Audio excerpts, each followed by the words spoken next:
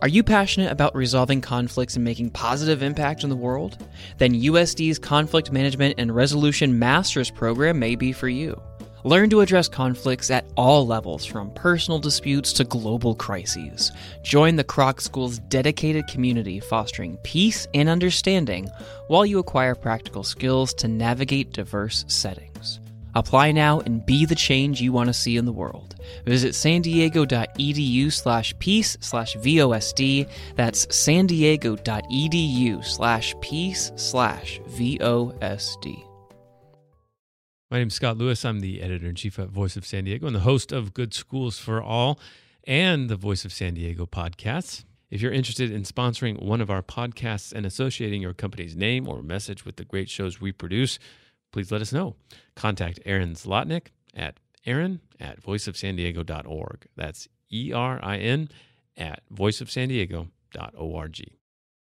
Today's podcast is sponsored by San Diego-based MindTouch, a cloud-based software that helps companies take product documentation and turn it into a customer engagement channel that educates buyers and creates product experts to grow revenue.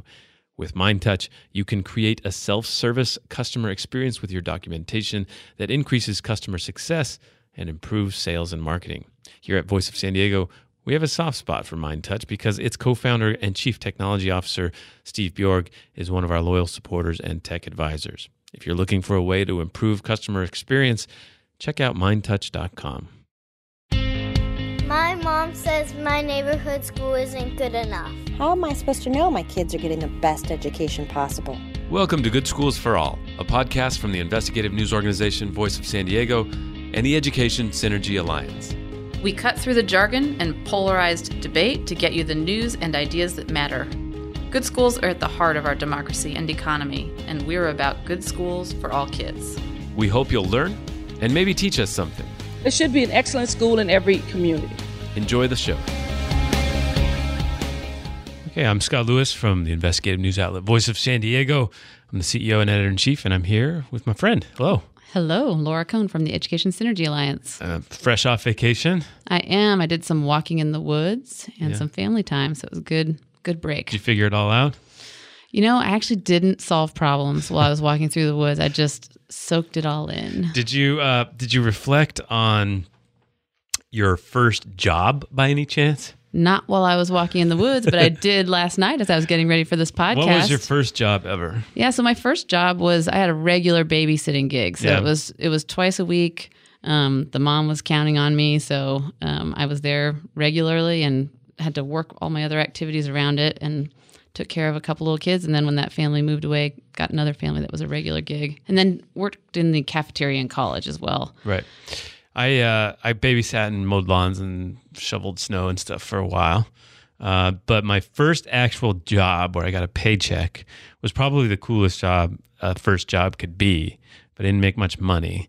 I was what's called a peer instructor at a ski resort. So I got to ski all day with little kids and help them in their classes, right? So I would be the one to like pick up the kid if he fell or whatever.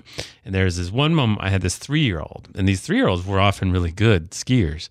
And I remember he fell, or it was actually she fell, and I was picking her up, and I remember looking down and her, you know, they have these ties on the skis that hold the skis together in the front, so you can do a little A-frame as you go down. Yeah. And her entire legs were turned the wrong way. Her feet were pointing backwards. I mean, this whole thing was like, and it was like a Twilight Zone. I'm like, and I just pushed them and like they got straight. And I looked at her and I'm like, did your legs just flop off or what? And she's like, she's just fine. She was just, that was my first experience with the elasticity of youth. Anyway, so no, I worked there. That was fun. But that summer is when I had my I would consider that, I didn't actually make much money. I got to ski and stuff. But my actual first job was a snack bar. I was at a snack bar at a pool. Oh, okay, yeah. And that's where, you know, you'd have like the melted cheese with the skin on top that you had to scrape off every morning and the pretzels and the candy and that's a good soda. job for a teenage boy, right? Yeah, it was great. At the pool all day, learned how to play beach volleyball and stuff like that. That was fun. And my son has his first job now. Really? Yep. He's 16 and he's a busboy up at a sushi restaurant in Encinitas. So we're watching him go through. Just last night, I was dropping off. He couldn't find his apron. He was really worried showing up for work, whether he'd be in trouble and get fired for having lost his apron. Oh, wow.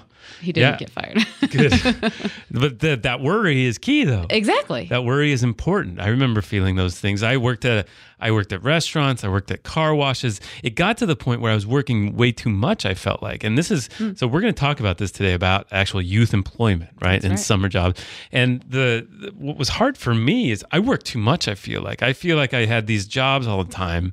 And even in my senior year in high school, I actually took work release, which was a program meant for like people who were, like kind of struggling. And I was kind of more of a privileged kid. I mean, we weren't rich, but we were fine. But like the reason I took, I was just so disconnected from education that like I preferred being at my job. It was just at that point at a ski shop where I was in Utah. And we would fix skis, and I was the head of the shop for a while, the repair shop. So looking back, you don't trust your judgment that you were getting more out of that work than you would have gotten sitting in your classrooms at school?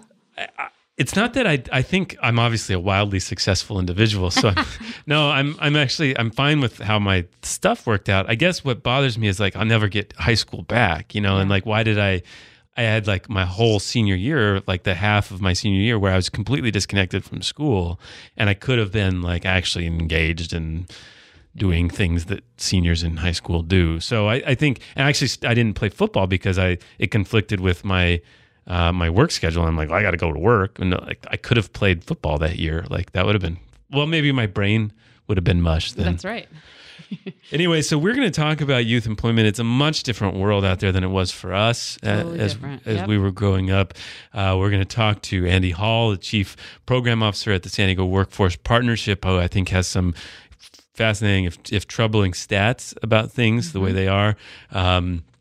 It's simply not as easy for youth to get jobs. And ironically, it's actually easier for many people who are well off in life and have a lot of privileges than those who aren't. It's almost like working has become itself a privilege. That's really why I was excited to do this topic, because it blew my mind when I first learned that. I assumed that young people in low-income communities would be more likely to have jobs because their families need them to pull in income, but actually it's quite the opposite. And there are thousands of kids who are willing to work out there who either can't because of transportation issues or are just not getting those jobs. For me and my friends, it was a job a dozen. Like you just had to decide to work, and there were plenty of jobs. Yeah. Many of my friends simply worked just to pay for their cars so they could drive to work. So they had the best cars possible to drive to work. Very logical. So yeah, a lot of things changing. First, let's get into an update we discussed a couple weeks ago with our show about teacher assessments and how you evaluate the performance of teachers, and our really fascinating discussion, I thought, with Poway Unified's Teachers Union about how they did teacher evaluations there. Randy Weingarten, the actual head of the American Federation of Teachers, I saw she tweeted that story. So she must have thought it was interesting. They're obviously trying to thread that needle of protecting their members' interests of a lot of these protections and job protections they have, but also realizing that there's a lot of pressure, legit pressure, to figure out a way that we can evaluate teacher performance that's fair, but also that makes sure we have the best quality teachers in the classroom at all times. Right. Helps all teachers improve along the way. And that's part of what's so impressive about the new system that Poway is rolling out. It doesn't surprise me that Randy tweeted it. I mean, it's great that she did, but she's part of the American Federation of Teachers, which is the union that represents Poway's teachers, unlike the other districts in our region. So one of the updates we discussed an assembly bill 934 in California. This was sponsored by Susan Bonilla from Concord, and it was a very ambitious plan to sort of redo a lot of these aspects of teacher evaluation. I believe it dealt with a couple of controversial issues. What were they? For example, it had a requirement to lay off teachers who had 2 straight poor reviews before you lay off teachers with more seniority. That's the so-called last in, first out problem, that when you lay off people with just the least seniority, often you may be laying off the best teachers. And so if you have a budget crisis, you should actually lay off maybe the worst performers. But Yep, that's out. Also, so they took that out of the bill. That's right. Another thing that's been taken out is that it required multiple ratings, multiple levels of ratings, the way Poway is doing, instead of just the 2-tier ratings, just pass or fail, which is typical in teacher evaluation systems, but that requirement's been removed as well. And it also removed dismissal protections for teachers that would make it less arduous to dismiss a teacher. Made it analogous to non-certificated employees in districts, but that all of those provisions were taken out. They were taken out. But the bill is on life support. There is one part of it that is, I think, significant. It is that it would require a 2-year probationary period a 3-year probationary period instead of 2 years before you get what's called permanent status. For the first 2 years when you hire a teacher, you can let them go pretty easily. But it's actually not even 2 years. You have to decide by March of the second year whether that teacher is going to be re-upped for that permanent status, which isn't even finishing their quite 2-year program. And so principals and administrators have a very tough job of are we going to keep this teacher essentially forever after evaluating for this year and a half? Right, and they're never perfect teachers after a year and a half. The typical time to really master the profession is about 5 years. So it's a tough judgment to make after only a year and a half of watching them in the classroom to know whether they're going to kick in and become a good teacher later or whether they really ought to move on to a different profession. Yeah, so the updated bill, so this was Susan Bonilla's explanation of what happened. She said, AB 934, which was introduced as a robust and comprehensive bill that will ensure greater support for public teachers to improve the quality of education of every student, has now been narrowed in scope as a result of an onslaught of opposition from both sides, the teachers union and education reform groups. She said that I will remain committed to supporting and protecting quality teachers while addressing the problem of persistently ineffective teachers, and still believe there's a workable solution for students despite the overwhelming disagreement from both sides. So she's pushing this one last thing. It got thrown out of committee too, but it was submitted for reconsideration. So it's literally on life support.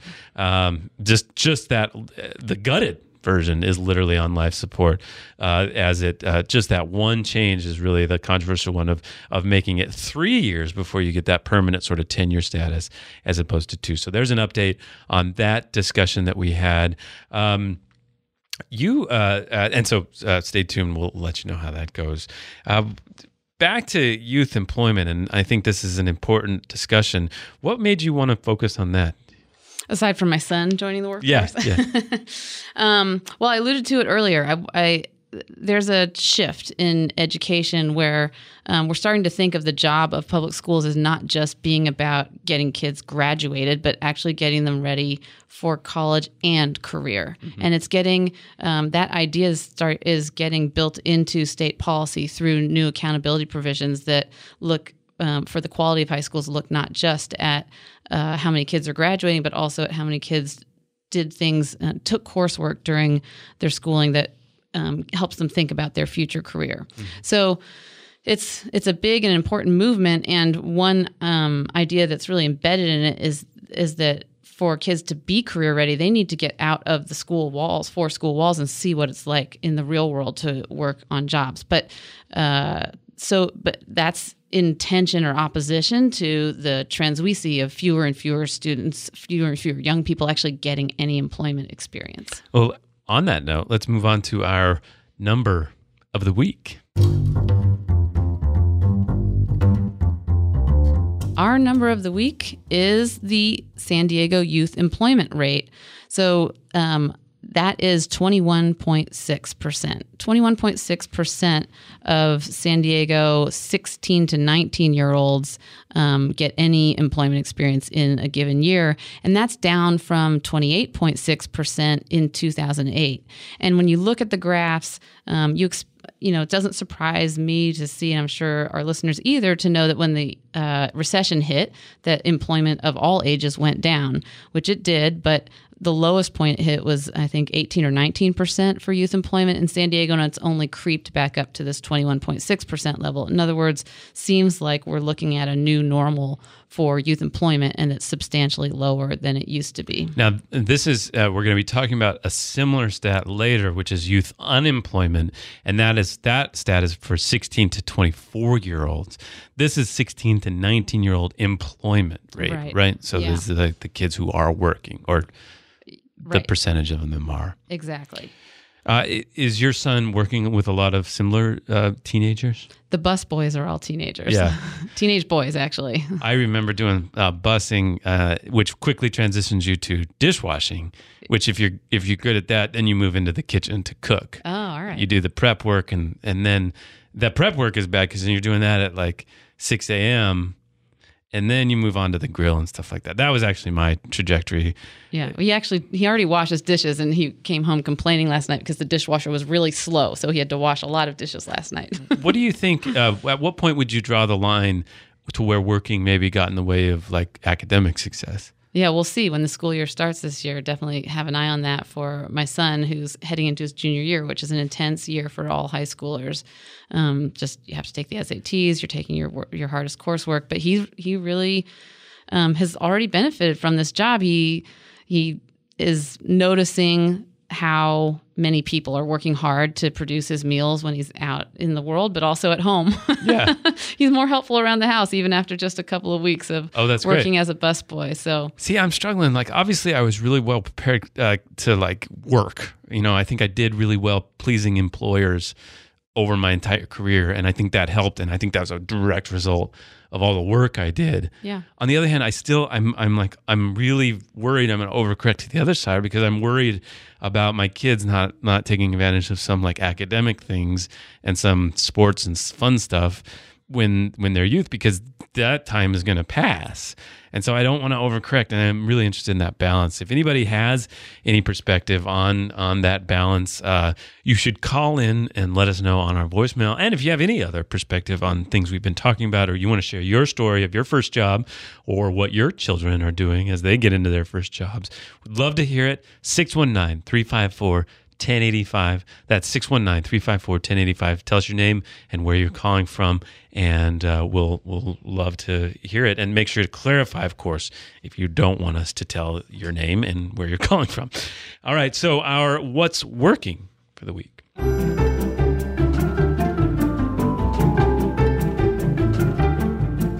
This What's Working is about McKinley Elementary School. So our writer, Mario Coran, decided to sort of take the district up on its suggestion that McKinley Elementary School in North Park in San Diego is a model of what its neighborhood schools sort of revamping program achieves. And this is the idea that, you know, neighborhoods should redo their own schools. We shouldn't do some Superman change from the top. And look at McKinley. So he did. He looked at McKinley. Now, there were some parents and a principal that were directly involved that deserve a lot of the credit for this. Mm-hmm. But there's also underlying a lot of forces that it's unclear that other neighborhoods will benefit from. So one of the things that he described, I think, really well is that the school was in danger of losing its prestigious International Baccalaureate program. And what's the IB program? International Baccalaureate is a program that's actually created in Europe. I think the headquarters is in Switzerland. It's a really sophisticated approach to education that puts an emphasis on globalism and kids understanding their place in the world, but also habits of mind and approaches to learning. It's a really terrific curriculum. And so this was at McKinley Elementary School. It's also famously at San Diego High, which has made San Diego High an attractive place for a lot of parents. But McKinley was about to lose that, and parents got together with the principal and literally raised money to protect it. And now today, because of that foundation and fundraising culture they built, they raise about $120,000 a year. And along with that has been a kind of gentrification at the school where the percent of white kids that are going to the school doubled. And so it's not that the neighborhood necessarily changed demographically, it's that the kids that were there that were fleeing the neighborhood schools are now staying at McKinley. Mm-hmm. And in large part, when you have to credit that to fundraising, it's both a success story, congratulations to them and the McKinley, but it's also kind of worrisome tale for some of these other schools that aren't going to be able to benefit from similar type of fundraising and financial mobilization like that. Sure. Most neighborhood schools are not located in places where you can attract your local well-off families and count on doing a turnaround through their energy and fundraising abilities. I looked at McKinley when we moved to San Diego, loved it because I knew about the International Baccalaureate program and knew it was quality, and I visited and thought it was great. I would have been part of that gentrification trend if we'd managed to find a house near there. But so kudos to them. There's always a strong leader behind a school turnaround situation, and there's no exception at McKinley, but also a strong and committed group of parents. Let me ask you this. So when we hear about turnarounds and these kind of inspirational successes, it's often about elementary schools. I never really hear one about a middle school. Is that just my anecdotal perception, or do you notice that? No, I noticed that too, actually. I think that's interesting. I think that elementary schools are more amenable to change, partly because they're smaller. So it's fewer staff members that you have to mobilize around a new theme and a new idea, and fewer kids also. Yeah. So it's just, I think it's partly a scale issue. Also, middle schools and high schools are organized in departments, and departments have their own politics and structures that make them creaky and harder to change than just a group of classroom teachers do. Okay, well, let's talk about youth unemployment and employment.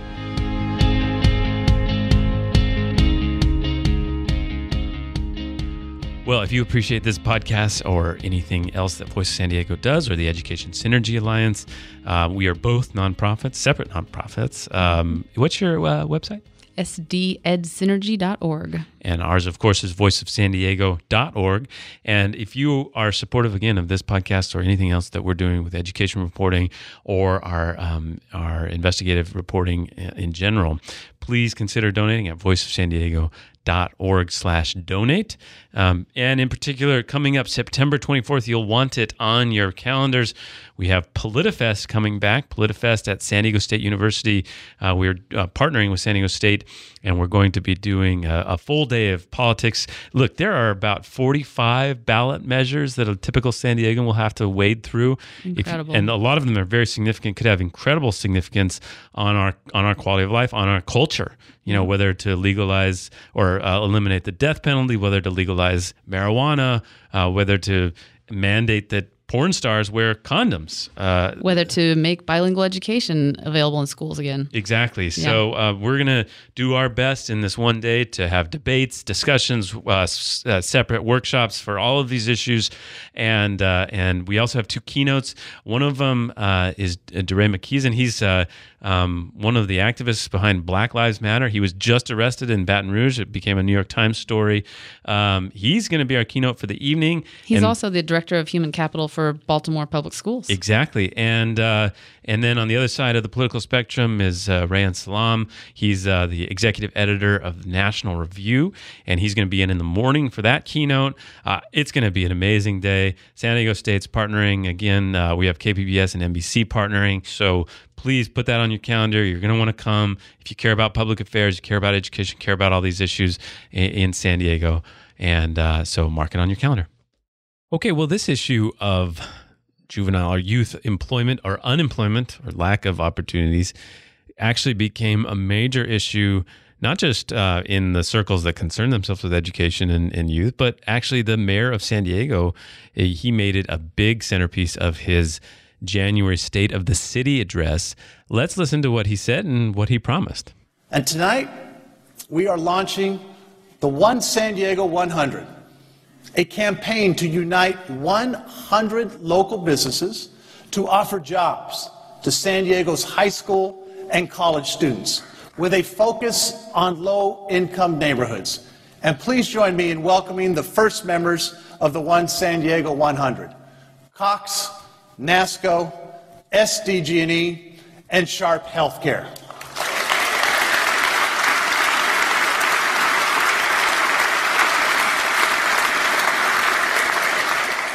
Together, we will employ 1,000 San Diegans this year and invest in the youth that will build our better future. All right, so that will be fun to follow up on. That's quite a pledge. Joining us in the great Voice of San Diego podcast studio in downtown San Diego is Andy Hall. Andy Hall is the VP and Chief Program Officer at the San Diego Workforce Partnership. Welcome, Andy. Thanks for having me. Thank you for coming. So what is, first of all, the Workforce Partnership? The San Diego Workforce Partnership is we're a 501c3 nonprofit organization that is jointly chartered by the city and county of San Diego to administer federal, state, and local job training funds on behalf of the city and county. We fund a lot of different programs. We do research on the skills gap in San Diego, and we operate a few programs, in particular youth programs, to help young people be connected to employment. And all of our work is really centered on closing the growing skills gap in San Diego. All right, let's talk about that skills gap. But first, what is the thing that keeps you up the most about youth employment or lack of employment? The first thing I think about when I wake up in the morning, the last thing I think about when I go to sleep is that this stat that came to my attention about six months ago is that there's 53,000 disconnected youth in San Diego County, and how that's defined is 53,000 16 to 24-year-olds who are not connected to either education or employment, and what we've been calling that population is opportunity youth. But that's scary for a number of reasons. They're not working, they're not in school, they're literally not connected, as you said, to a path to any kind of sort of productive experience, right? That's right. The worrying part here with that number is that there's 53,000 young people who are not getting skills either in the workplace or in school. So from an economic standpoint, this is our future workforce in our city. And if they're not getting skills and experience today, whether that be in retail or other customer service jobs, they're not going to be equipped to fund or to be in those jobs that we're creating for tomorrow. From a public safety standpoint, it's also a concern. It's been said many times, the best way to stop a bullet is a job. And from a public health standpoint, too, there's some clear linkages from gainful employment and public health outcomes. So I think we all have a stake in addressing this opportunity youth issue. And so it's great to see the mayor and others, I think, stepping up into the space and taking some leadership here, because we are certainly behind other cities on this issue. No doubt. So opportunity youth, what should we imagine that someone who's an opportunity youth is doing all day? What are they doing with their time? That's a good question. I think not one that I have data, at least, other than anecdotally. I think it's a mixed bag. I think many are looking for work. There's youth unemployment in San Diego is about 20%. So 20% of 16 to 24-year-olds who are actively looking for work cannot find one. And that's particularly higher in low-income neighborhoods. In Logan Heights and parts of Southeast San Diego, youth unemployment is 40%. And so there's certainly some equity issues with the youth unemployment data as well. Let's define youth real quick. So you're talking about 16 to 24-year-olds? Yeah, 16 to 24-year-olds. And so when you say they're actively looking for work, that's the same way as the federal government deals with unemployment. It says that it's not necessarily everybody who's not working, it's the population of people who are looking and who aren't finding jobs. That's correct. So there could be a whole bunch of others, like you're talking about, that aren't working, but just aren't part of this calculation. That's right. For the 53,000, that counts everyone. The 53,000 disconnected youth or opportunity youth. The youth unemployment figure, the 20% in San Diego County, that is youth who are actively submitting job applications, submitting resumes, and just simply not hearing back. And in particular, in the Southeast San Diego neighborhoods and Logan Heights, with high numbers of African American and Hispanic youth, it's 40%. So not that far away from one in every other young person who's submitting an application is just simply not hearing back. So help us put this in context, like compared either to the past or compared to other cities. How are we doing? Is it getting worse, and are we worse than other places? Compared to other cities, we're similar with 53,000 disconnected youth. That kind of ranks in the highest levels of disconnected youth in the top 10 metropolitan cities across the county. What's striking to me is that we're not doing as much about it. So in the city of San Francisco, for example, and the city of Boston, they are employing through the city themselves and the counties themselves in those areas are employing somewhere between 3,000 to 4,000 youth every summer. And then add that to some private employment, and in Boston, for example, they employ about 7,000 young people every summer. In San Diego, we're just not there. We're so far behind in this employment issue, and there's some promising signs led by the mayor and other key leaders, but we have a long way to go. So I want to make sure that we have the right framework when we're thinking about this. So when we talk about youth employment and employing youth, that isn't just opportunity youth that we're thinking of, correct? We're also talking about in-school youth or even, yes. That's right. If we're thinking about this challenge, I think we're trying to approach it in two ways. One is let's reconnect the disconnected. Let's reconnect those 53,000 to the best of our ability. But then there's a big prevention piece of that. How do young people become disconnected from our high schools and our community colleges? What are the causes that lead them to be coming into that 53,000 pool? And there's probably a lot there. And one of the things that we're looking at is just relevance of curriculum, and that it's not necessarily just a college or bust atmosphere in our high schools, but that high schools know about apprenticeship programs, that the high schools know about job opportunities, that high schools know about other pathways that lead to meaningful learning and work opportunities outside of the traditional 4-year pathway. So there's a lot of work that needs to be done in that space too. What is going on where the more privileged folks are working more? How is that working out? Is having a summer or an after-school job now a privilege? That's a great question, Scott. And anecdotally, so the last 3 or 4 months, I myself have gone to big San Diego employers and said, hey, we have this program called Connected Careers. We're working with the mayor. Will you take some interns, in particular some young people from underserved neighborhoods? And the response that we often get from employers is, oh, you know what, we already have a great internship program. So then my follow-up question is typically, who gets those internships or who gets those jobs? And it usually is, it's usually someone, a kid of someone who works here or an executive or someone else. And so it's actually becoming, again, kind of the age-old adage that you have to know someone to get in, but it's not necessarily a bad thing that that's happening. But what it is doing is exacerbating this difference between the haves and the have-nots, and is really kind of creating this situation where if you don't have a parent or someone that you know in one of these companies, your likelihood of getting a summer job are just so low. It seems like there's two types of youth employment opportunities. One is like that, like an internship, some sort of career pathway experience that may not be in the company's best interest, but it's some sort of mildly efficient way of getting something done, but it's really about that training program. The other is an actual garbage job that when I was a youth, that I ended up doing things in the kitchen of a restaurant, or are we finding that those opportunities or those just jobs that aren't very good, but that were often given to kids out of school or in summer, are they just not as existent as they were before, or they're being done by other classes of folks? I think it's a mixed bag. We are placing a lot of people in the hundreds, a lot of young people with great experiences at retail, fast food, at SeaWorld and other companies and organizations. At the zoo, we're placing dozens for the zoo's big summer push, and that's happening. It's certainly happening, but I think there's just less of those opportunities all over as more and more young people are looking for those jobs and just not finding them. We have 3,000 young people who signed up for Connected Careers for this summer.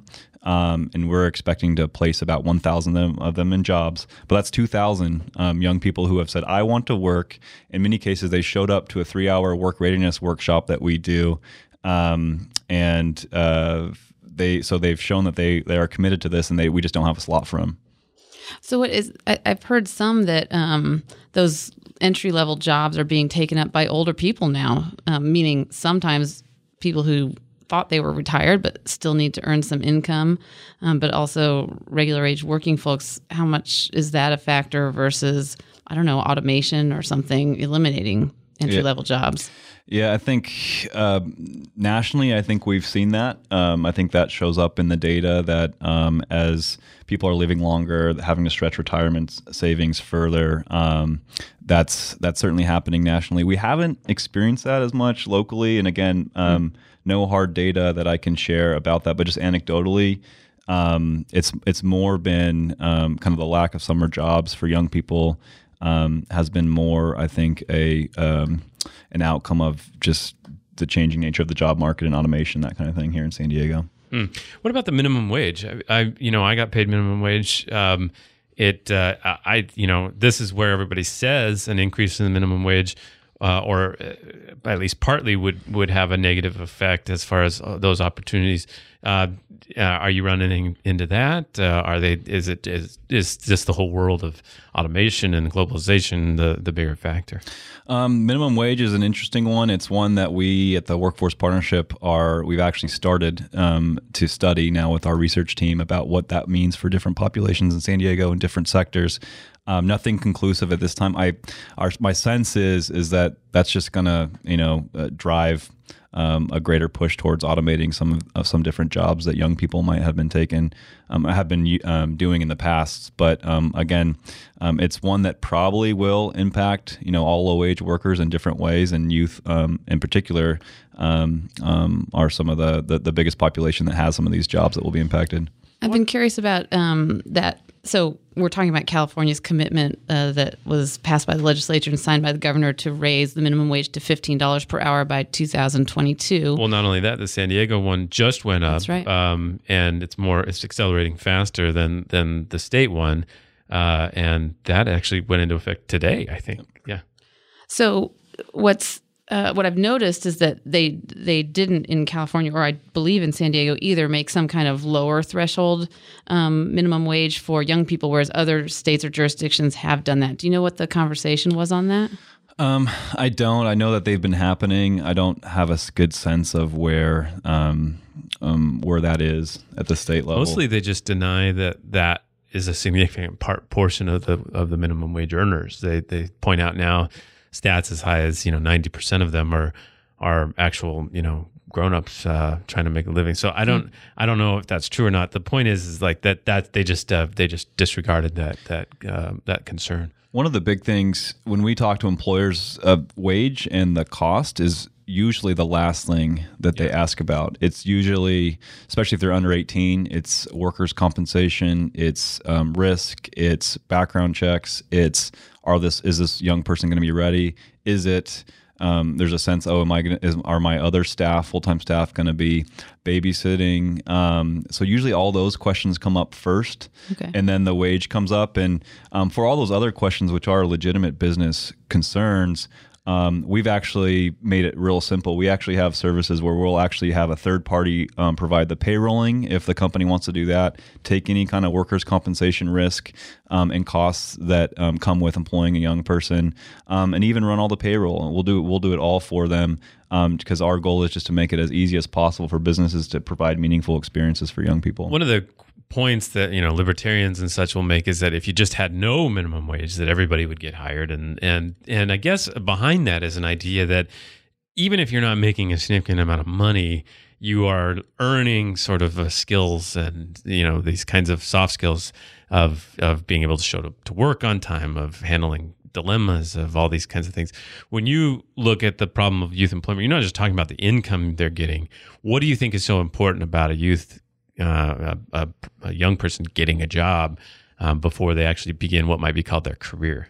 Yeah, I think one of the things we did a couple of years ago is we surveyed about 1,500 employers in San Diego County around the skills gap in our 5 different priority sectors. And without going into detail about what those sectors are and what we found on the kind of technical skills, the one thing that we found that every single employer reported was the biggest gap they have is what traditionally have been known as soft skills. We're trying to rebrand those as essential skills, things like problem solving, communication, collaboration, conflict management.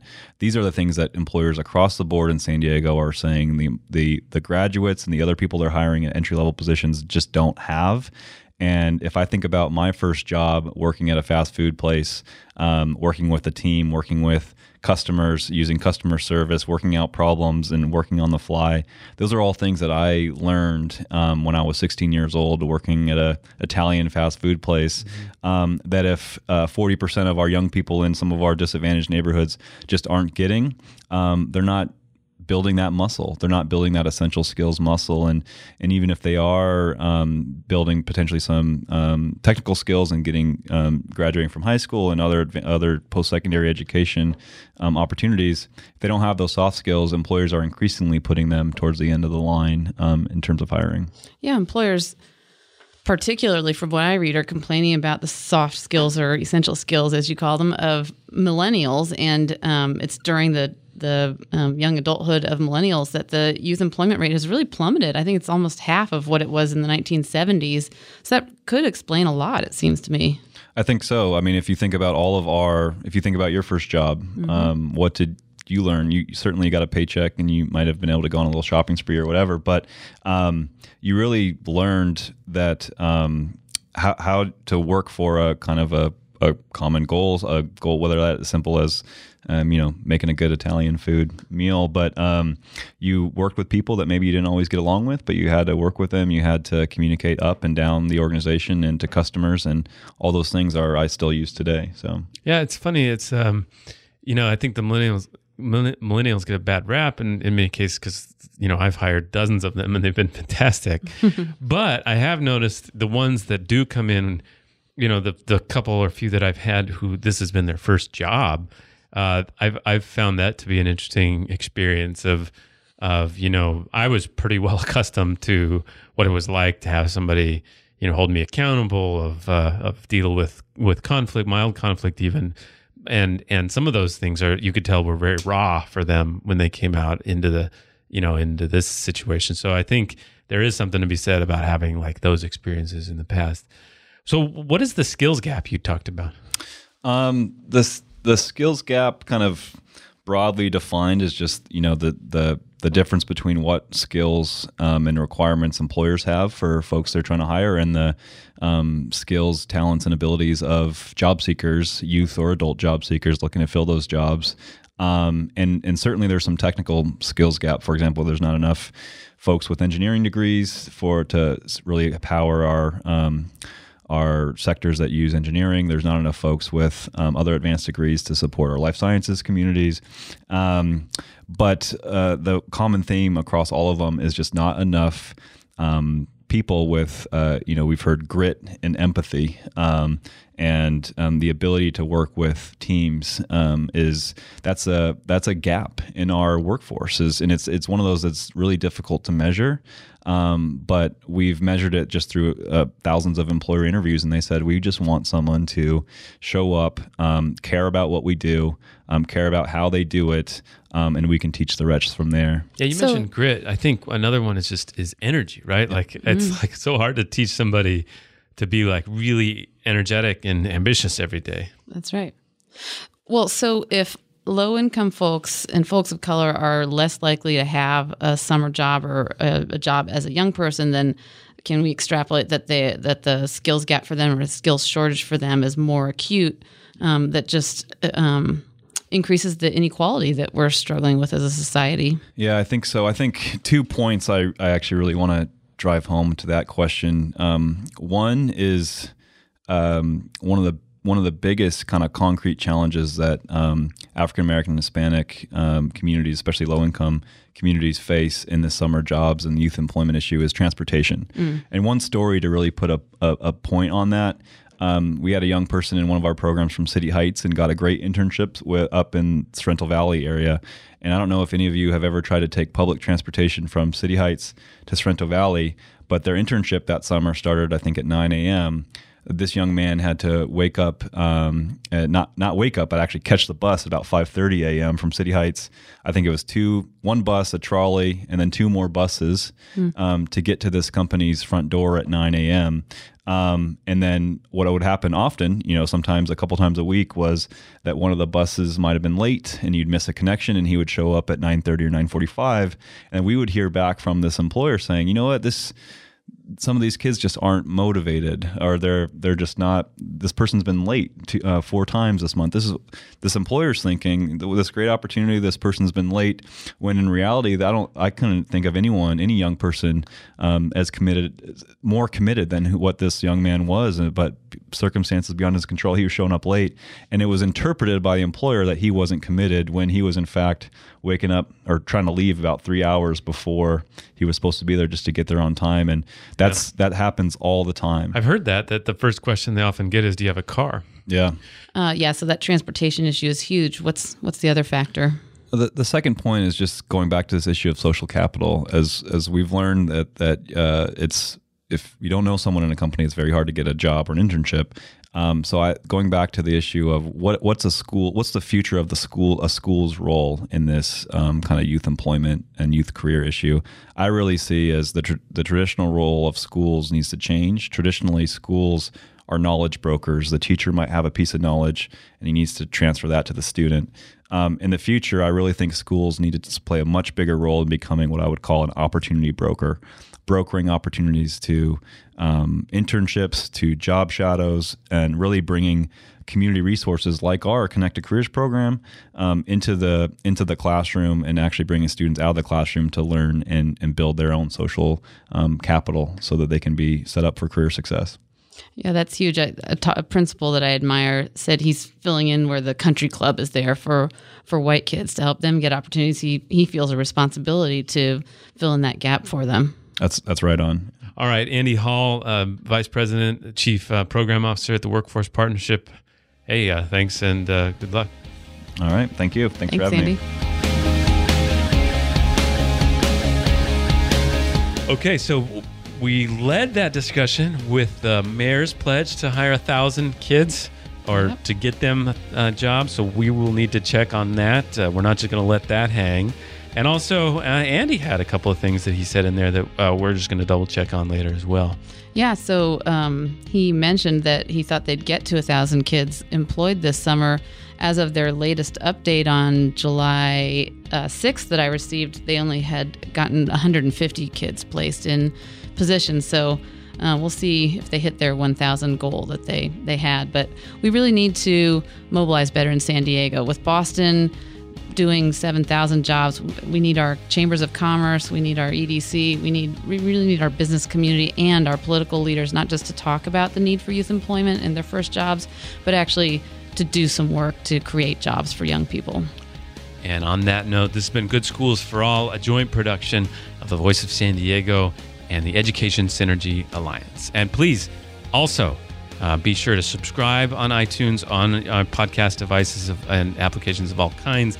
And if you are on iTunes, please review us and this show positively. If you don't want to do that, that's okay, but please consider it, and we will benefit from that. Thank you very much.